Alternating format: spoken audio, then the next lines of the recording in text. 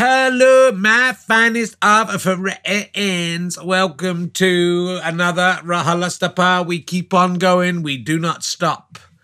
Nothing will stop us. Not even death will still be here. My guest this week is the brilliant entrepreneur, very funny woman and very wise and caring woman as well for a multi-millionaire. It's Deborah Meaden. Dragon's Den is generally one of my favourite shows. She's been on that from nearly the start. But there's so much more to her again than just that one show. And she's very game here and very funny here. And you'll learn a lot about her life and her thoughts. And I tried to sell her some ideas, which she does not seem to have bitten on. But spoiler alert.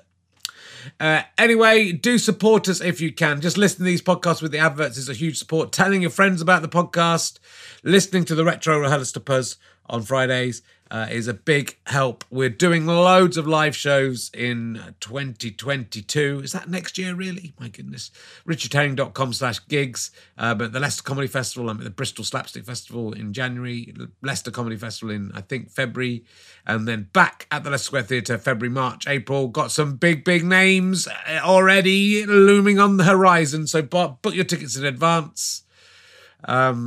And, of course, you can support us by becoming a monthly badger at gofasterstripe.com/badges.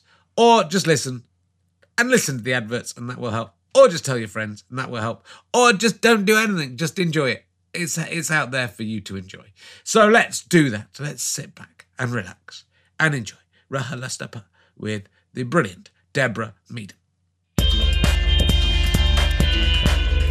Ladies and gentlemen, welcome to the Leicester Square Theatre. Please welcome a man who is considering the whorish nature of gravity. It's Richard Herring.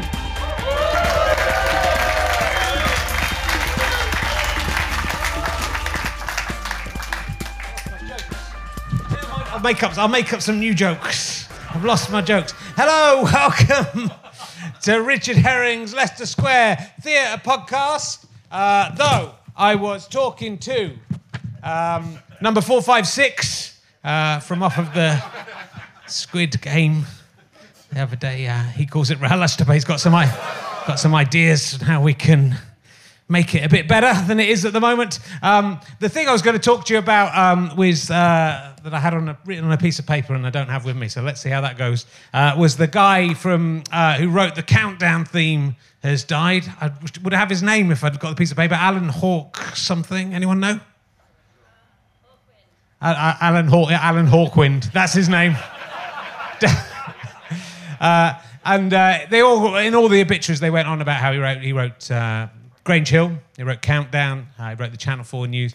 But they didn't go on about how he wrote the Give Us a Clue theme, did they? He wrote the original Give Us a Clue theme, which was the same as the Grange Hill theme. Does anyone remember? There's some old... Because it used to really confuse me as a kid that there were two shows with the same theme tune. Because you imagine that they... Was it that was also Give Us a Clue. So you couldn't work out how that had happened. But I thought it'd be funny if they sort of did all the obituaries and they realised that he'd just managed to sell the same tune to everyone and no one had noticed before going. The Countdown theme, of course. Be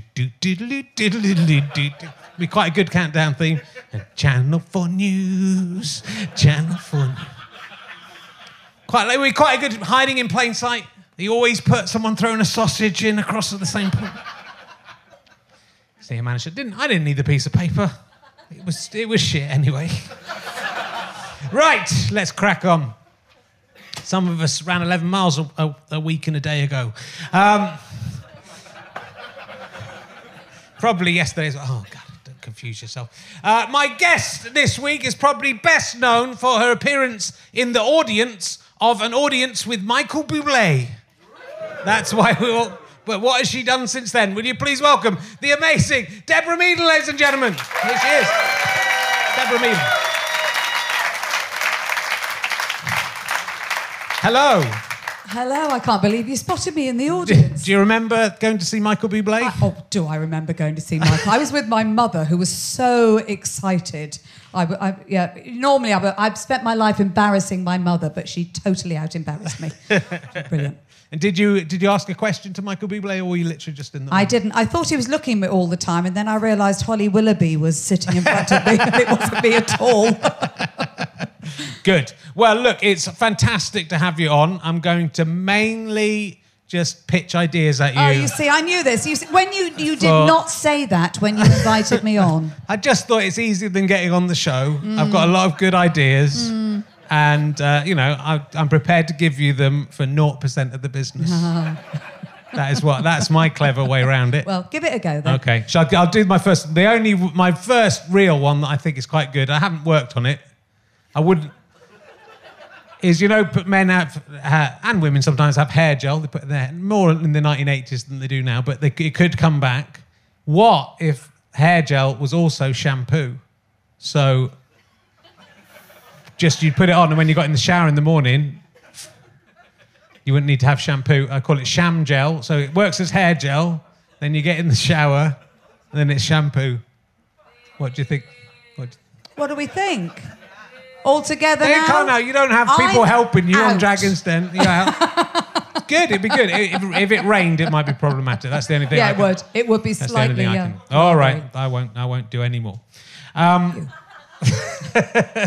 So let's look. You're a Somerset girl, which I'm very excited about. So you're born in Somerset in Taunton. In Taunton. And you live now in Somerset. I do indeed. And I'm also from Somerset. I was going to say, this isn't really mine to pitch, but we did mention Cheddar Caves backstage. I was in Cheddar this summer, and Cheddar Caves are closed. I can't believe that. They're closed, because you said Wookie Hole was better backstage, but it doesn't matter. And I think you, with your background in leisure and entertainment, and you could buy that off the Lord Bath, the new Lord Bath, who you've worked with before. Yeah, but why are they closed? Because I don't know, they close. I think they don't know what to do with them. They like Longley, which you've been involved with in the past, haven't you? Yeah. I think they're putting all their efforts into Longley. This is what I've heard. I'm just through the grapevine. And so I think they've been looking for an excuse to close them. They closed them because of COVID, but then they haven't opened them back up again. I was in Cheddar Gorge this year, and loads of people there, but no one going into the caves because the caves weren't open. Oh, I did not know that. So why don't you buy Cheddar Caves, or just rent them off Lord Bath for a bit, and you could zhuzh them up. Cheddar Cave. Actually, Thank you. I'll put that in my back pocket. Good. And say, well, I know I wouldn't buy Cheddar Caves. Who would buy Cheddar Caves? And then I'll get it really cheap. Okay. Because nobody's going to want Cheddar Caves. I think.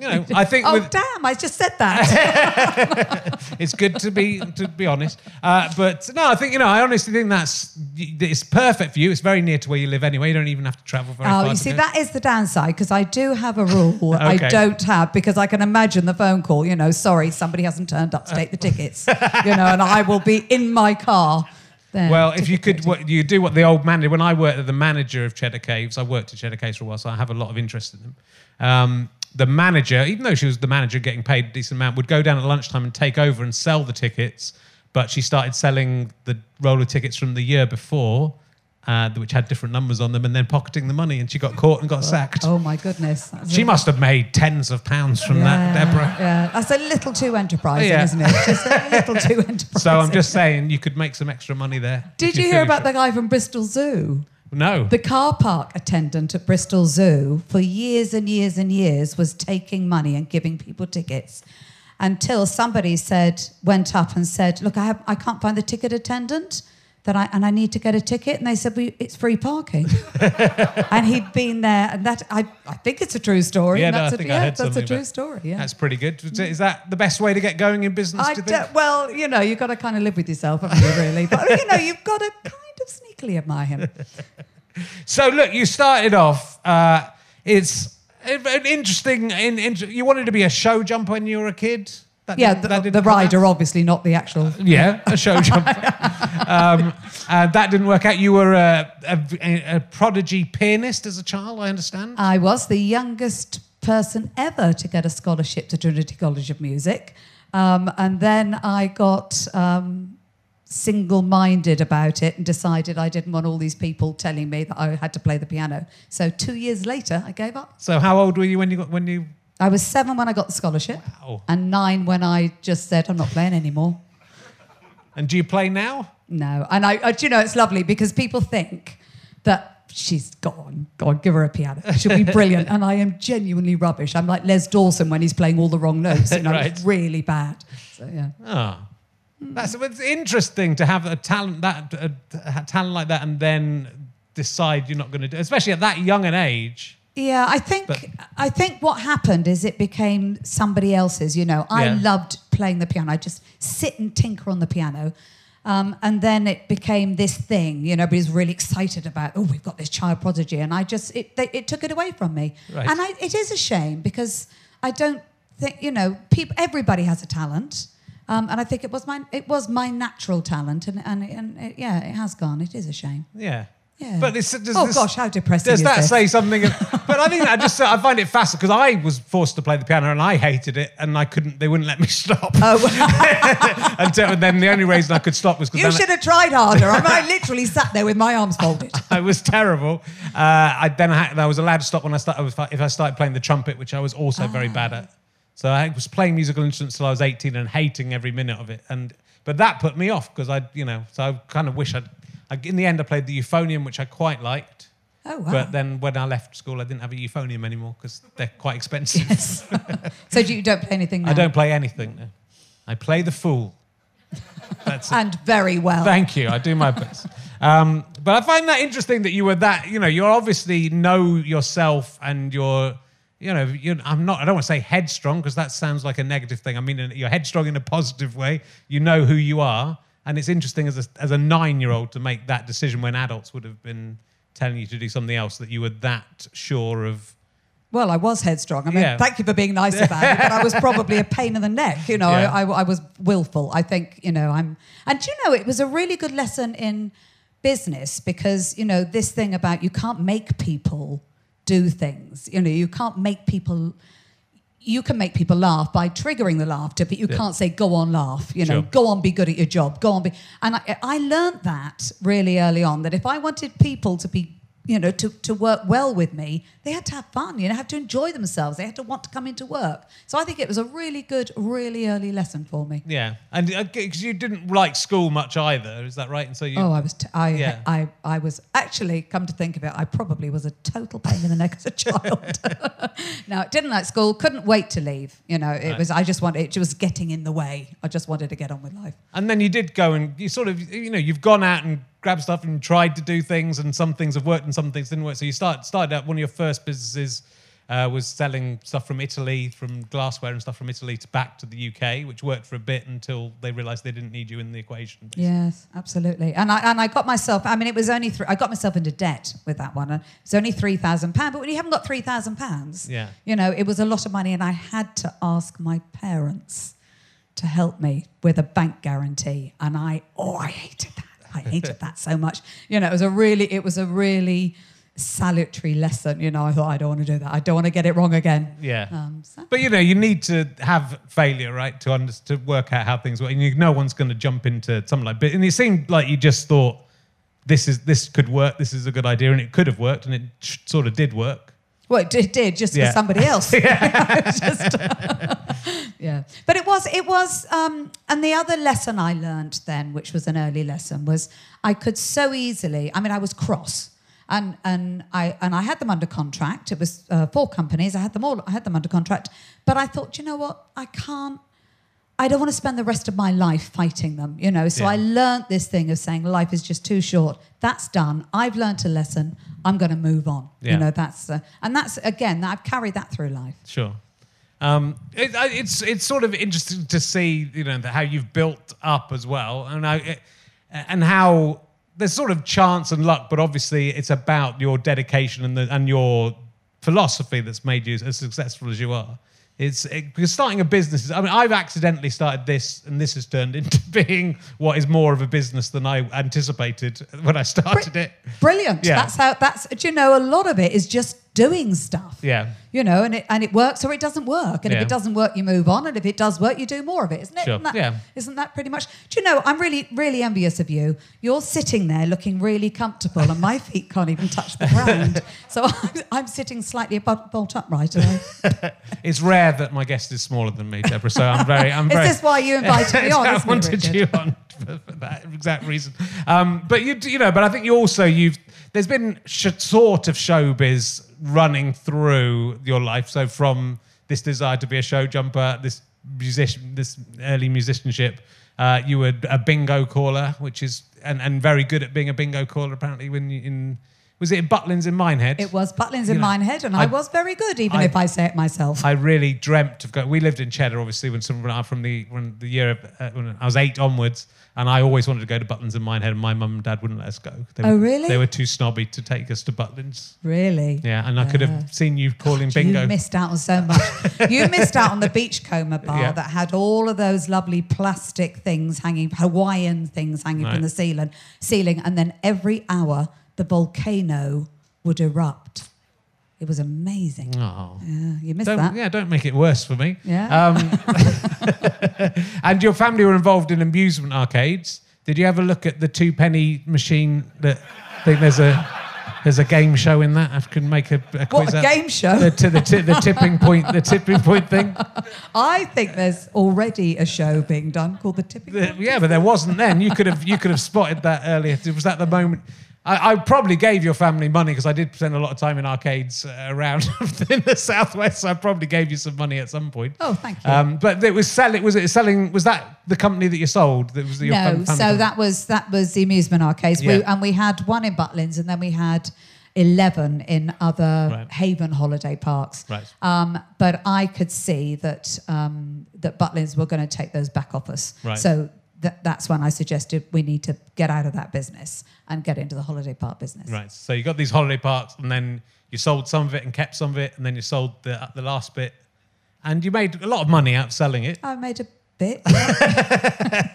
And it's sort of when you're at that point where you've got tens of millions of pounds, is the temptation not to just go? This is sort of what I don't understand about certainly billionaires, right? You get to, I'm a billionaire. It's a lot more than a million, right? A billion. You kind of think, yes, I might just go on holiday. I might just go on holiday now and not do anything anymore. Is the temptation to stop, or was that never a temptation? No, and it's interesting what you say. And there comes to a point where you can't use all the money you've got. So it kind of doesn't matter whether you're a multimillionaire or a billionaire. I mean, what for me, I retired for about a week, and then my husband was like, "Oh, Jesus, go and do something," because I was rearranging the furniture, and the grass was coming up and the gardens were changing or whatever. He just said, "For goodness' sake, do something," because I actually realised, and it was a lovely thing to realise, I'd spent my life doing the thing I love. Right. I love business. I love entrepreneurs. I love the creativity. Nobody thinks of business as creative. It's incredibly creative. Yeah. You've got lots of issues you have to deal with all of the time. You're always looking for new opportunity, different ways of presenting things to your customer. I love that. And once I'd realised that, I thought, well, obviously, I need to maybe not work, because I was working. If you worked at Cheddar, when you're in the seasonal business, it's blinking hard work. So I'd work my socks off, and I didn't want to work in a business in the same way, but I wanted to be involved with businesses and help, like to see little seeds grow into big things. Mm-hmm. So the Dragon's Den sort of came along around about that time, and that was the sort of the perfect thing for you in terms of going, this is a chance to help other people and it was exactly, it was magic. Although I did say no when they first called me. Right. It's like, no, thank you. No, my sister had done a TV show and it was a nightmare. And I thought, I've got my life, thank you. I really don't need to get into the spotlight. What am I doing now? I'm on a stage talking in front of people. But so I said no to start off with, but they persisted, thank goodness. Was that like it already, because I always assumed, and I've watched the show, every series of the show, and in my mind, you're in it at the beginning, but you're not. You didn't do the first 2 series. I didn't. I joined series 3. So was it already on TV when they asked you to join? It was. It was. Yeah. So Had you watched it before? I'd watched it a bit. Yeah. I mean, because obviously it was doing the thing that I enjoyed doing, Yeah. and I loved it. And it wasn't that I didn't. I thought it was a great show. I just personally didn't want to get into the spotlight. I mean, for goodness sake, I've done Strictly now. I can't even believe I'm saying these words. But I did. You know, I didn't. I created a very. I created the life that I wanted to have, and I was worried that being in a media spotlight would cut across that life. Yeah. Of course, I've learnt you can either step into the spotlight or you can get on with your life on a daily basis and occasionally step in. So that's fine. Well, you've balanced that very well, but you have sort of ended up doing, like you say, Strictly. I really loved you in Murder and Successville, which I thought, but that's when I saw you in that, I just thought that you're so funny in it. It's unbelievable because obviously on Dragon's Den, it's not a humorous show so much. Only the people's unintentionally coming up with terrible ideas that you take the mickey out of. But I watched it again today, that episode. Oh, did you? Yeah, it's really funny. Yeah. Well, do you know, I decided, and you literally, you have no idea. So okay, I'll tell you the full story. I misunderstood. I thought it was going to be an Agatha Christie murder mystery. And I thought, no, I'll enjoy that. I quite like solving crime. Anyway, I turned up and I said, right, so what do you want me to do? And they said, well, do what you feel like. So I said, sorry, there's no script. There is absolutely no direction. So when I said, well, do you want me to join in? Do you want me to be serious? No, just do what you feel like. Just respond to the moment. But the genius of the people around who have no idea how I was going to respond. Yeah. And I just thought, you know what, I'm going to be me. I'm not an actor, but I want to solve this. I was getting a bit annoyed at the end, actually. I was like, can you get serious? We've got a murder to serve here, to solve here. But yeah, so I thought, well, I'm not the funny one here. You know, these guys are very funny. And watching them respond to me, I mean, they were comic geniuses. So it was really their response. I don't know. I think, because I think you might have been the first episode of it. I think it was maybe the first episode that was shown anyway. But there's a love, between you and Tom, there's a lovely relationship. Like it's almost a romance within the show between you and the character. It's nice. Really genuinely wasn't. But to be honest, I mean, he's 7 foot. I mean, he's not 7 foot, but he's like. I only had to stand next to him, and people were like. It's very good. Check it out. It's still up on the Channel 4 stuff, so do check that out if you haven't seen it yet. It's very well worth doing. What about a European Super League of self-playing snooker, which is me playing snooker against myself? You said you weren't going to pitch ideas. It'd be good.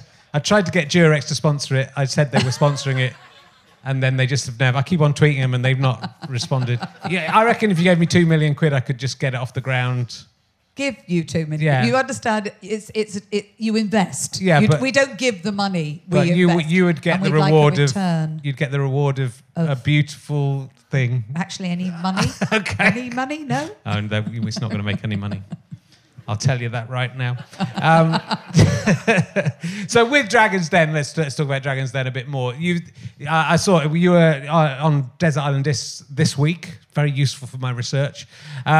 Talking about how you've invested around about £5 million over the years you've done it, and you've made a profit on your investments. I have. Yeah.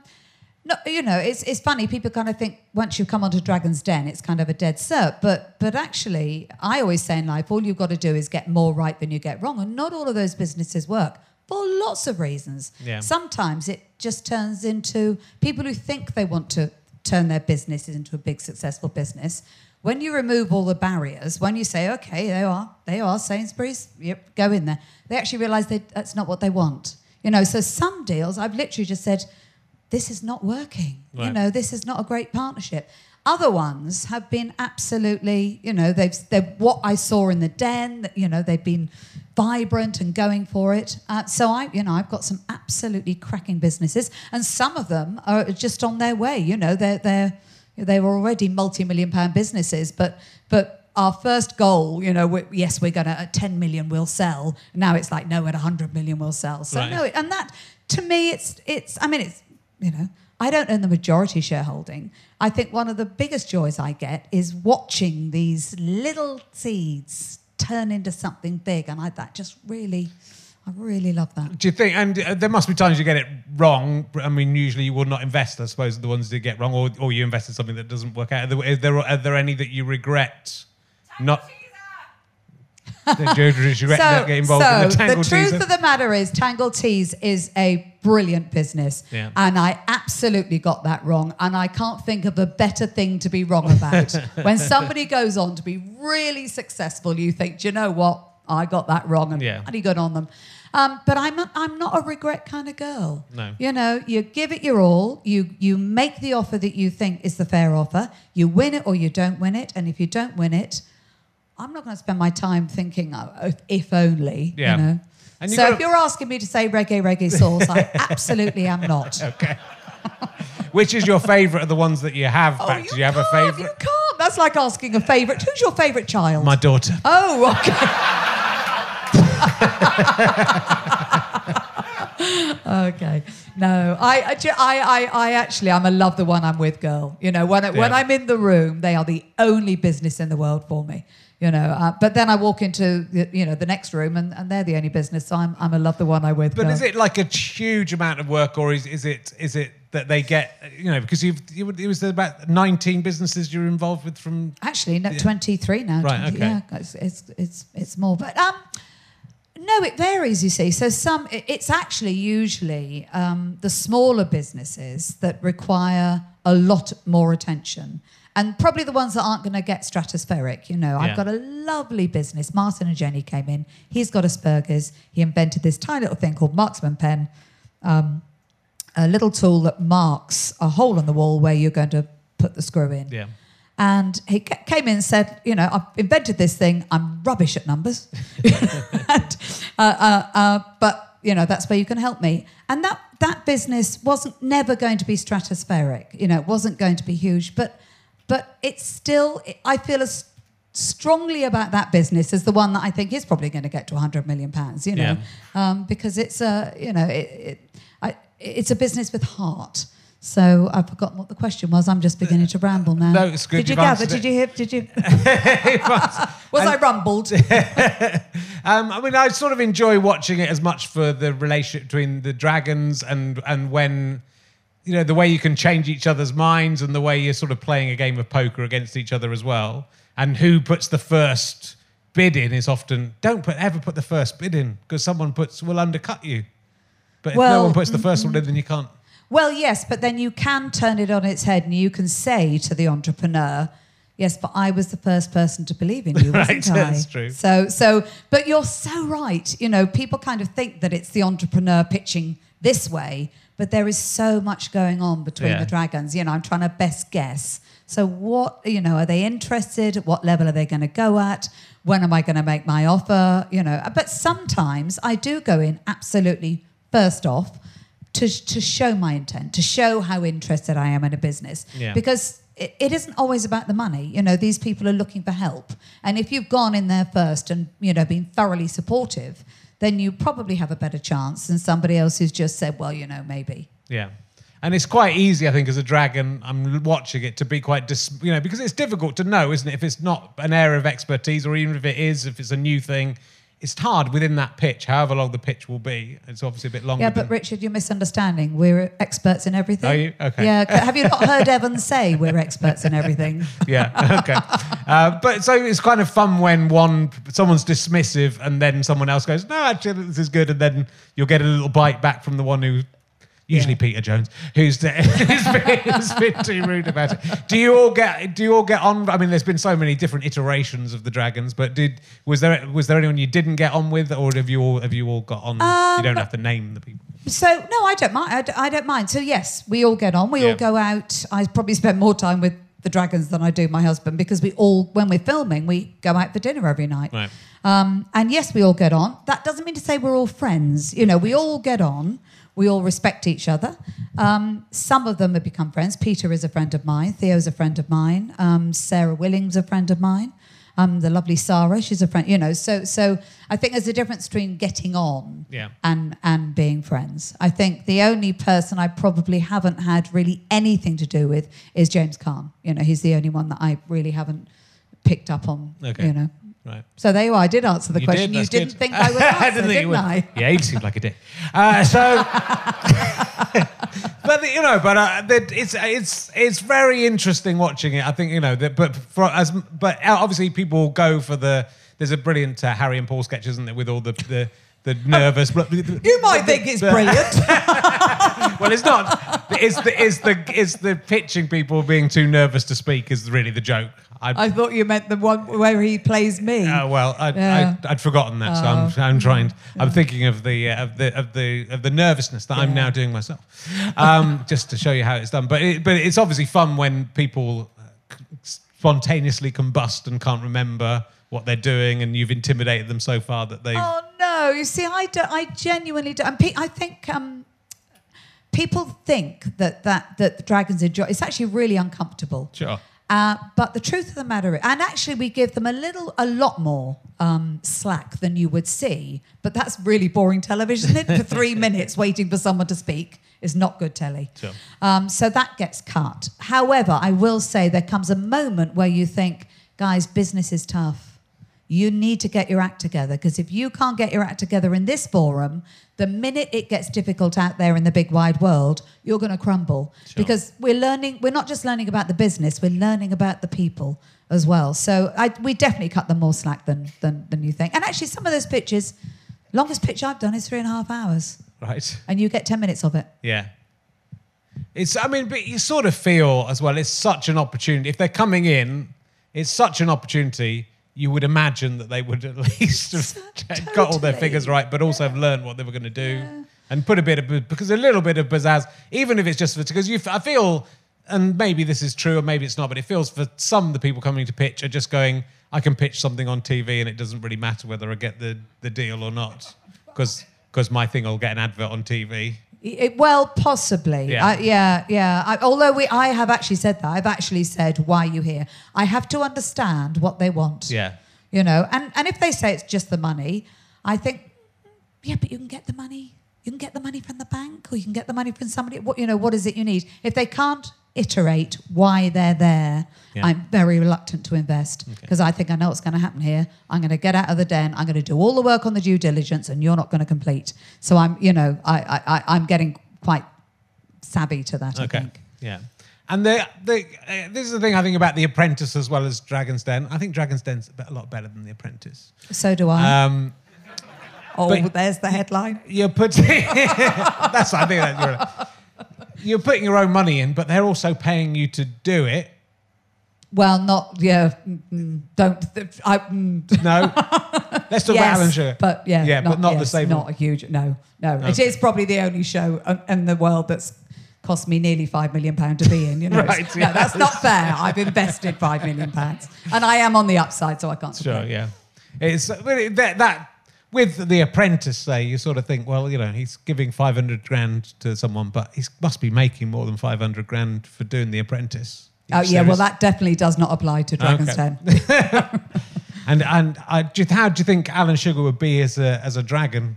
I don't know. He did actually come in and pitch to the Den once Did for he? children in need. Oh, did yes, and he was oddly nervous. It was like a quite enjoyable moment. I suppose it's difficult though. It's you are faced against five. It's one person against five, so it's not very fair, and it's not like in terms of I've got to convince you people to do stuff. So you can understand why people are nervous. I'm very scared, so you can understand it.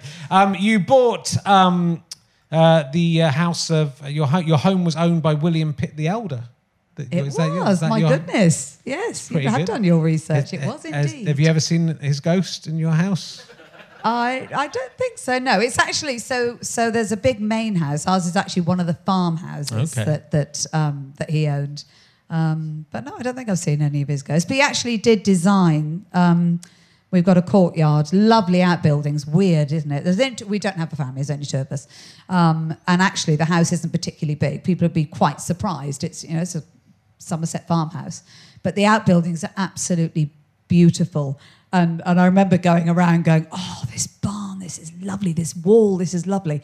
And sort of glancing at the house and going, no, yes, we're going to buy it, you know. And it's, the estate agent was like, would you like to look around the house? No, we love the barns. So yeah, it was. And lovely. you're sort of a farmer partly now as well. You've got animals. No, I've got animals. I'm definitely not a farmer. Okay. I don't know if 3 pigs. Let me try and get this right. 3 pigs, 7 horses, all rescue.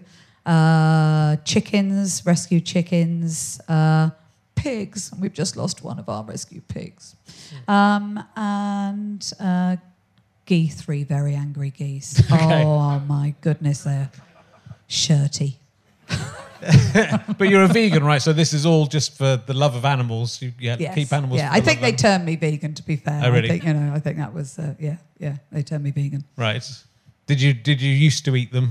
Well, Paul said to me, Paul, my husband, said to me, he wants to, and this is when I was a meat eater, he would like to raise, it, and he's absolutely right. If you eat meat, you need to understand the connection between an animal and meat, and he wants to raise some pigs and butcher them.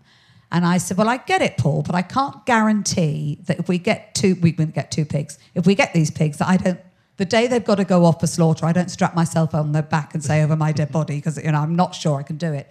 But we did it. I didn't like it, and he didn't actually really like it. But I think if you do eat meat, you do need to understand that connection. And we only did it, I think we did it twice, and then I said, I can't. That's interesting, though. And it's a good lesson. It's a really good lesson. Yeah. Yeah. And you're involved in a lot of animal charities as well, right? So there was, I just wrote a couple of them down, but there was Tusk and the World WWF, not the wrestling one, obviously. Yeah. So do you feel like, and I'm interested in the idea of having loads of money. I'd quite like it. I think I've got some money. I've got enough money that I'm happy with. But the next stage is, like £1 million wouldn't. I don't want £1 million. Oh, how many millions do you want? It would be no use to me £1 million. Right. Wouldn't change my life £1 million. No. But if I had £50 million, that would change my life. So but it's quite difficult to get £50 million. From your ideas, absolutely. But having £50 million, once you've bought a house and some pigs, there's a lot left over. And so, like, is the charity? Because it'd be nice to become. What you don't see is people who say, I don't like the way the world is, I don't like capitalism.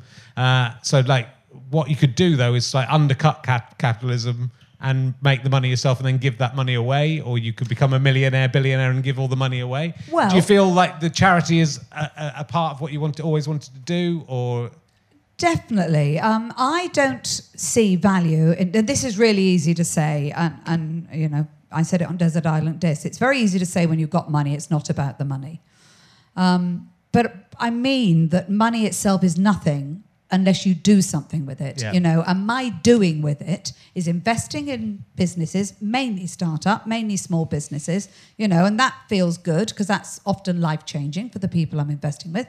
And then leaving seeing things that you think are not right and being able to do something about it. Yeah. So I don't really want my money sitting. I don't want to visit my money in a bank. I want to know that it's out there changing things.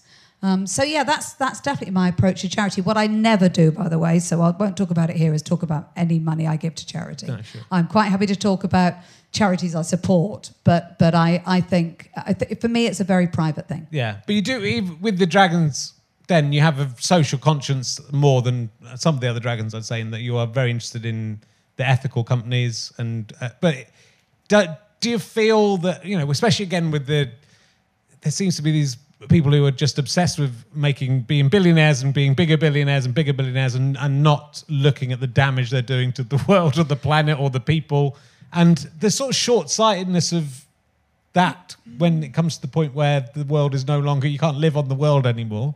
Yeah, you do seem to have an understanding of that. I hope so. I also don't feel I would have a right to talk about the issues if I don't let it affect my life. I can't sit here and say, right, everybody out there, you need to stop doing A, B, and C, D. everything I talk about, we do at we do at home. We try to reduce our footprint. You know, I stopped buying clothes for. In fact, I bought a top and a dress in 2 years. That's it. No handbags, no shoes, nothing, because the fashion industry is an issue. You know, and if I'm going to worry about something, this is something I've learned. There's no point worrying about stuff. You need to do something about it. You know, and I can't talk about it unless I do it. Sure, but that's a nice. Not many people get into that position where they could do something about it. So it's very exciting to find yourself in that position. Yeah, it's admirable that you are you are caring about it. It just sort of, you're working alongside, not saying the show, but I mean in the world of business, against people who are pushing the planet towards destruction. Well, yes, but I will actually say that, and certainly in the last 12 months, I've heard too much greenwash go on for years. You know, we do this and we do that. What can we say we do in our business to say it's green? But actually, I've noticed a proper change, and I think that's because the customer gets it now. Yeah. You know, and the customers are in the driving seat. You know, we've got all the power with our hands. I think we know it now. Yeah. You know, we're starting to act in a way that says we don't like what you're doing. We're not spending money with you, and that's going to drive. Any business that ignores that is not going to survive. So, you know, listen to the customer and respond. Yeah, because I felt with Amazon during the, you know, a lot of the businesses did well out of COVID, and you sort of feel like if Amazon had just said, look, we made $5 billion more than we would have made this year, we're going to give £1 billion to the NHS. Then everyone would have just gone, great, I don't feel bad about you. I mean, I use Amazon all the time. But I wouldn't feel bad about it if they'd done that. Yeah. And, you know, it just seems to me if they'd done that, that would have been worth. That would have been, or just said we're paying our taxes this year. Yeah. Well, just properly. Paying your taxes would be good, wouldn't it? It would. But it's sort of you know, you'd think that would be good for. There's the news stories we're recording today about Timpsons, who always seem very good. They're a key cutting company, but they treat their staff very well and employ prisoners, and they've got they're paying people's HRT treatment stuff back. The new, and just stuff like that. You get so much publicity out of it anyway. It's going to be good, but I don't think they're necessarily doing it just for that reason. No, well, that's what I was going to say. I think that I think we're shifting from the time where businesses are saying things because they think that's what their customers want to hear, to actually getting it properly embedded in businesses. You know, companies like that who are doing it because they think it's the right thing to do. And that's when I look at my businesses, you know, when we talk across our businesses, the lovely thing is I've got businesses that are driving me. You know, normally I'm going in there going, what are we doing about this? What are we doing about that? But particularly the next generation businesses coming through, you know, they're constantly pushing at look, we want to do this, we want to give that to charity, we want to give, you know, this much of our profits, we want to be green, we want to have a social conscience. And that to me that's like manna from heaven. I just sit there and think, oh, there's hope. Well, hopefully there's hope. Otherwise, you know, people be sitting there with £1 billion.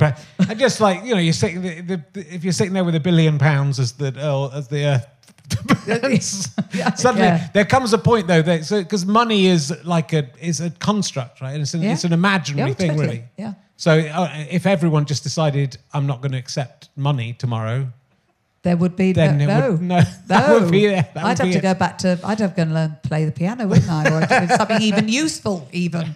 Yeah. But they probably won't. Everyone I like it. I like money. No, you like the things you can do with money. You like money.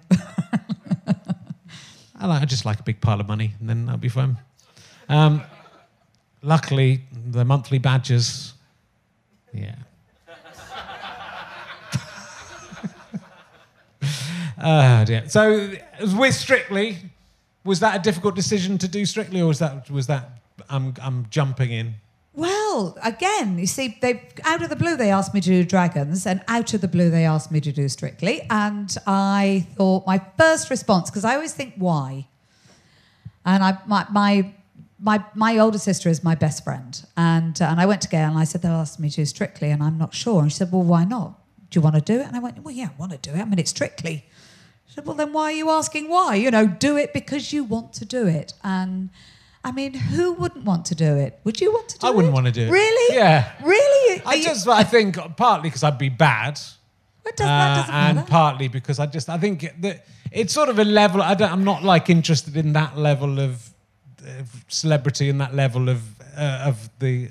Not dancing? Do you like dancing? I don't like dancing that much. I don't like dancing that much. But I also don't. If you say you're going to do that sort of stuff, then you're saying I'm happy being at that level of celebrity, which is a bit intrusive, I think, possibly. Well, I don't know. So I tell you what it did for me. So the reason I wanted to do it, I wanted to learn to dance from the best people in the world. I wanted to dress up. I loved it as a show. Yeah.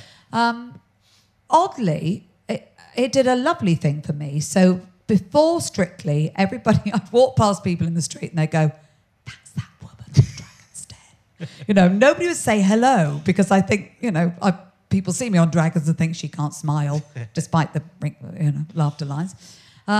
After Strictly, they saw a very human side of me. Sure. So I still didn't get, it wasn't like people rushing up and asking for an autograph, but people would smile and, and hug and be lovely. Yeah. So for me, it did something very lovely. Sure. I don't think they'd like me. They go, "There's that bloke who can't dance and seems a bit of a dick." Which is, that's pretty much. What about a finger that can travel through time? Would you invest if I can make a finger what? A finger that can travel through time. Why? Because you can poke people in the past. So have they still got buses? You could poke a ping. You can go anywhere in time. In this future that they're travelling through time, they've still got buses. You can go in the future. You can put your finger can go into the future or the past. It'll be your finger, just your finger though. Yeah. I don't know why I'm doing this now. I think as you mentioned finger, I feel like You could go and alter time or put your finger in the future and see what it would be like for fingers in the future. I think even you are thinking this isn't really a very good idea, aren't you? Well, I don't know how to do the time travel bit yet. I'm being realistic and saying no, I'm only sending a finger. So I'm not over-egging it. No. I think it would take I don't think £10 you're million convinced. pounds. I don't think you're convinced, because I'm not. I'll give you 60% of the business. You can throw as many numbers out as you like. I'm still not interested. If I can travel in time, I could get the money to make the business, and then I could travel back in time and change it so you didn't give me the money and keep the money. Hold on. I'm working that out. I'll come back. Have I got the money or not got the money? I've just stolen the money off you in a brilliant heist. I've got a question here which we sort of covered, but I'll ask you anyway because I like the fact I wrote it down. Why are billionaires such dicks? I don't think they all are they? How many billionaires do you know? I don't know. I don't think I know any billionaires. There you go. But, I see them on the telly. Would you use your money to go into space? Do you think that's a good use? No, I wouldn't. No. No, I actually think there is a point that says we've got a lovely planet here. I'm actually not interested in going out of space. I think I'd feel really lonely being disconnected, looking back at the world and thinking that's down there and I'm up here. I just wouldn't. It's just not my... Ugh. Do you think they're doing the right thing for their business, though? If they are trying to make a space tourism business, then obviously sending themselves and then sending Captain Kirk into space. I think they've got more money than sense, is what I honestly think. I think that they've got and something to prove. I don't know. Yeah. Anyone else notice that rocket, the shape of the rocket? They did. I think it was noticed. I was the only one. I think that got me was just Jeff Bezos coming down and saying, I couldn't have done any of this without all the people who work for Amazon and all the kind of thinking, yeah, they must be delighted that they spent their money. Thanks, guys, you sent me into space with all your hard work. Yeah. Okay, I'll ask you a would you rather question from my new book that you haven't. Did you genuinely look at my other book? I looked at the other book, yeah. Now you can't. If you had the power to stop one disaster, would you prevent the Great Fire of London or the volcanic eruption that destroyed Pompeii? Yeah, who's saying no? Because I agree. You're like, no, you can't choose between those two. You can. Would you? I think. Well, they both. How many people died in the Great Fire of London? Not that many, actually. That is a handful. Was it? Yeah. All right, how many people died in Pompeii? Loads. Well, there you are then. So There's you just the answer. saved the people. I'd say people. But how many people today make their living from showing people around Pompeii? You, if you're not careful, you're gonna become a billionaire dick. You do know that. All right, I'll do you another one. Hold on. Let's have a look.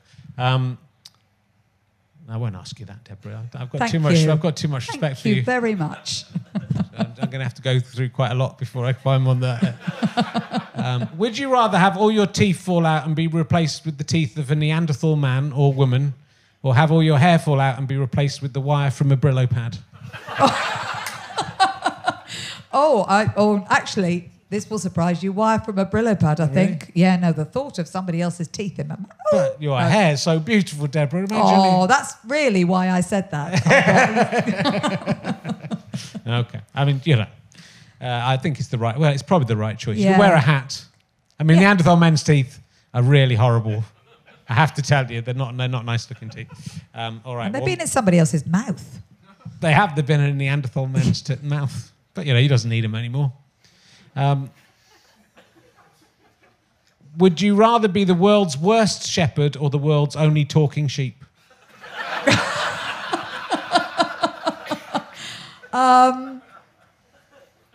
Why am I the world's worst shepherd? Well, I guess you're not very good at being a shepherd. But I But lose you're still employed as a shepherd. So you must be good enough to stay employed, but only if anyone else came in and went, I'll have a go at being a shepherd, they go, yeah, you could take Deborah Meaden's place, she's shit. Yeah, see, the trouble with the sheep thing, though, is that everybody would be looking at you all the time, wouldn't they? If you were a talking carted, sheep. Yeah, you'd be carted around the country. So I actually think I'd rather be a shepherd. I'd rather be a human than a sheep. And, we haven't... You didn't give me that option. Well, your shepherd is a You're just a making the shepherd's rules. a You are shepherd's just a human. making the rules up as we go along. Of course I am. But also, we don't know how much the sheep can say or what language they're speaking. What if it's speaking and all it can say is bah? That's the Twilight Zone version of this. All right, one more. Would you rather go into suspended animation and not wake up for 5 years or 500 years? 5. You come back in 5? You wouldn't like to see 500 years in the future? Not really. No. Think if you just, before you went in, you put all your money in a national savings interest account, 10%. That's definitely 500 that years is time. definitely not going to do me in 500 years, is it? Definitely 5 years. No, 5 years. I quite like. I'd like to see my life. I'd like to see things I recognise. Yeah. People I know. It would be family. lonely, wouldn't it? 500 years time. It would be a bit. And there's no guarantee there'll be. Do you think people will still be around in 500 Well, years? it might all be talking sheep by then. It could be. It could very well be. What's your favourite of all the celebrity things? Is it strictly that they've come out of being on Dragon's Den? So you've done Antiques Roadshow, the Trip thing. You've done lots of shows like this. What's the favourite of all those things that have been presented to you as a celebrity rather than a businesswoman? Strictly was amazing. Yeah. I did have an absolute ball on Murder and Successful because I was totally bewildered the whole time. I got to the end of the day and literally thought, what just happened? How did that work? So no, I really enjoyed that too. Yeah. And I like things like Would I Lie to You? I enjoyed doing. Of course. Would I Lie to You? Yeah. I've never been on Would I Lie to You. Oh really? Yeah. I'm annoyed. He's never been on Would I Lie to You? There was an advert for you. They know.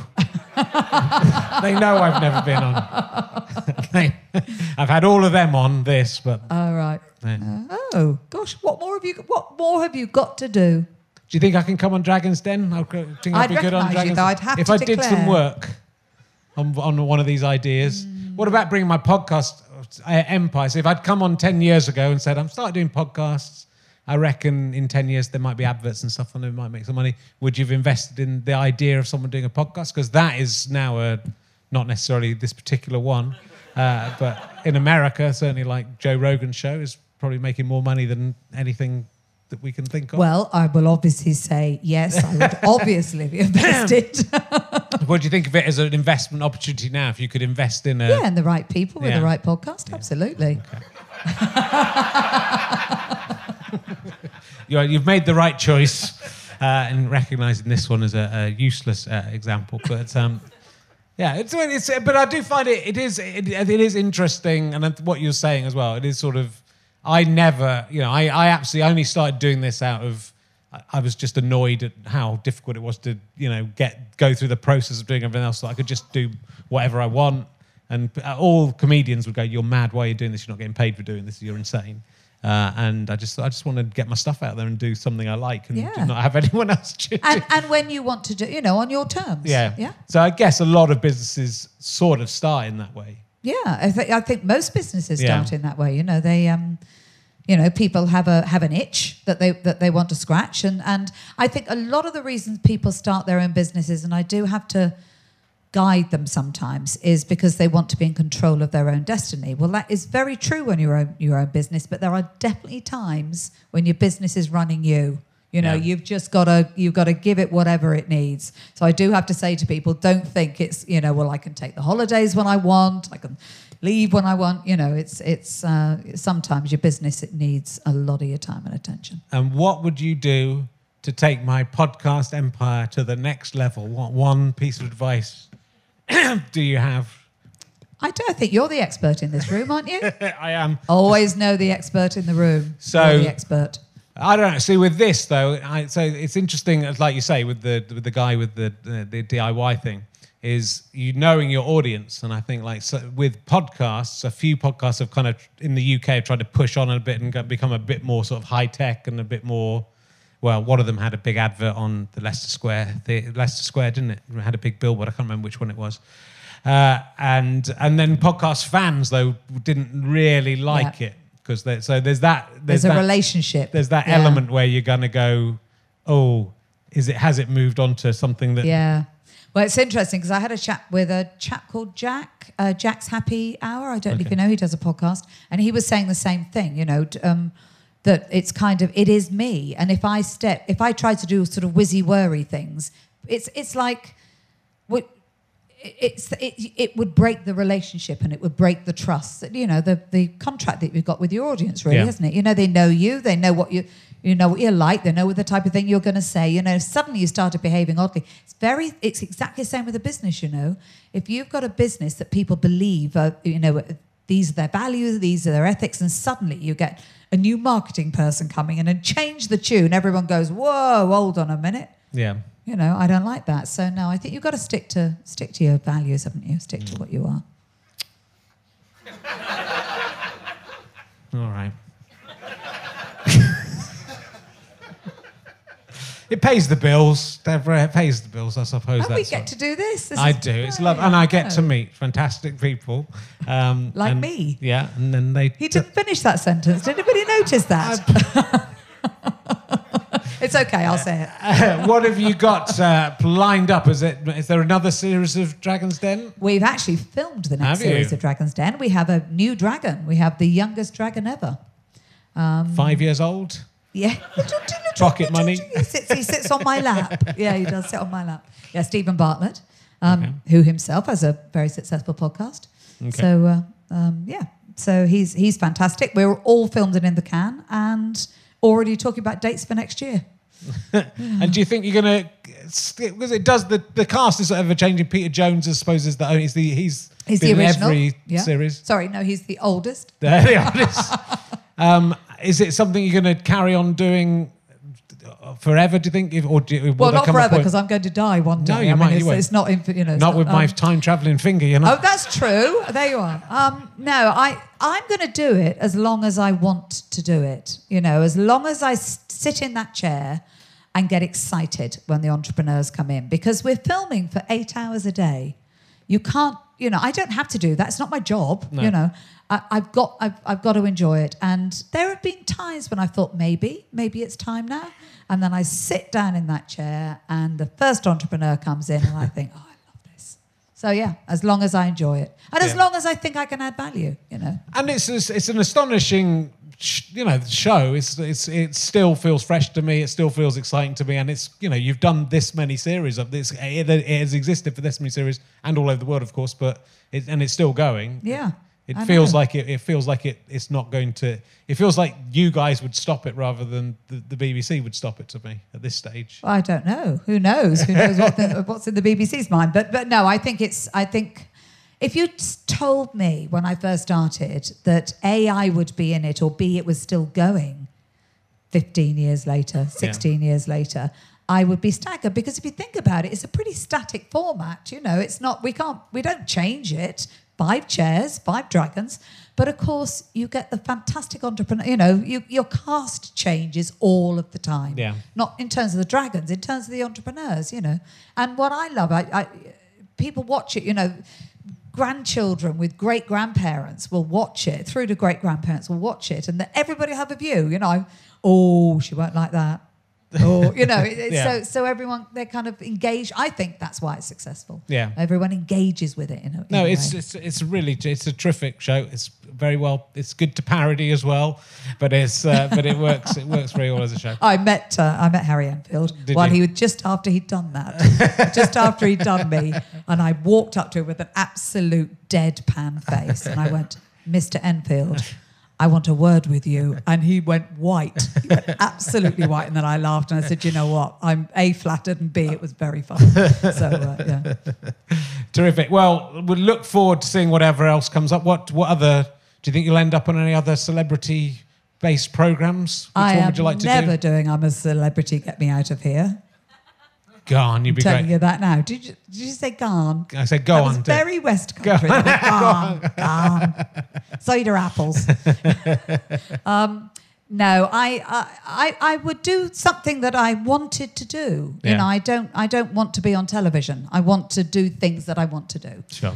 So I can't think of anything now that I'd want to learn. But you know, if something came up, Sure. yeah. Well, it's all very exciting, and I hope Dragon's Den carries on for many, many more years, and I hope you do as well. Oh, so thank you. Well, I'm feeling well enough now, thank you, Richard. I hope I do as well. I'm the most likely to go.